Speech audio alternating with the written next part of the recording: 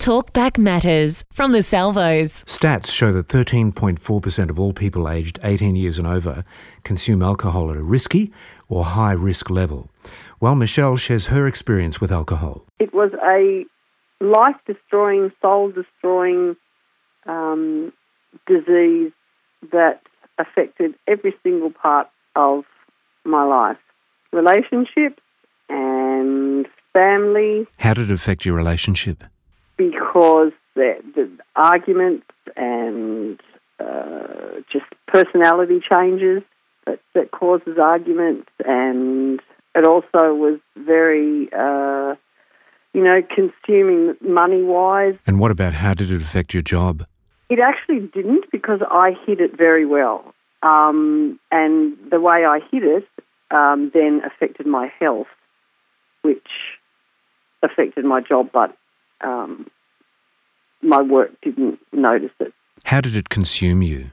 It started off as just, one champagne here and there, and I was a professional and a professional dancer during the day, so it's, I had lots of functions that I went to, but then one turned into two, and two turned into three, and then something happened that in my life that totally blew me out of the water, and then it just became bottles and bottles. And what was that thing that happened? My best friend was killed in a car accident, and I couldn't cope with that, and we were very, very close, and he was adopted, and then when it came to, and he shared everything with me, and then when he died, his family found out that I knew all about his adopted family and everything, and so I was barred from the funeral, and that just gutted me, and I just couldn't handle it anymore. So how did you change? I then got to the point that I was scared because of my irregular heart rate, and I just prayed. And I prayed and prayed and prayed. I had been in the Salvation Army for probably 10 years then, and I used to look at the people in the Salvation Army and think, how can you not have a drink and have a good time? How can you not have functions and things and not have a drink? I will never go into uniform. That would be something I would never ever do. And when I got to my lowest point and was on my knees crying out to God and was very, very sick, I said to God, will I go to people?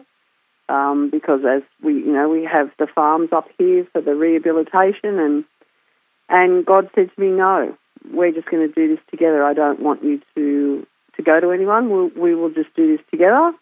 And I wondered how that was going to happen. And about a couple of weeks later, he came to me at night one night, and he said, I want you to go into uniform, because God knew that if I made a commitment that I keep to it, and especially to the creator of the universe. So for you, the bondage broke by commitment to wearing the Salvos uniform and becoming accountable. Absolutely. I give him all the glory for it, because it was only through his power and his strength that I did that.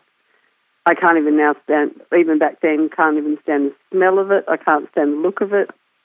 And that was just, God just did all that. And how do you keep that going? I do a lot of Bible studies. I do a lot of studying on my own, and prayer, and God's just so many miraculous things happened after I gave it up. So it sounds like that sticking close to him, reading each day, walking with him closer has really made that big difference. And paying attention more. I mean, you go to church and it can go in one ear and out the other, and it can just be a Sunday thing.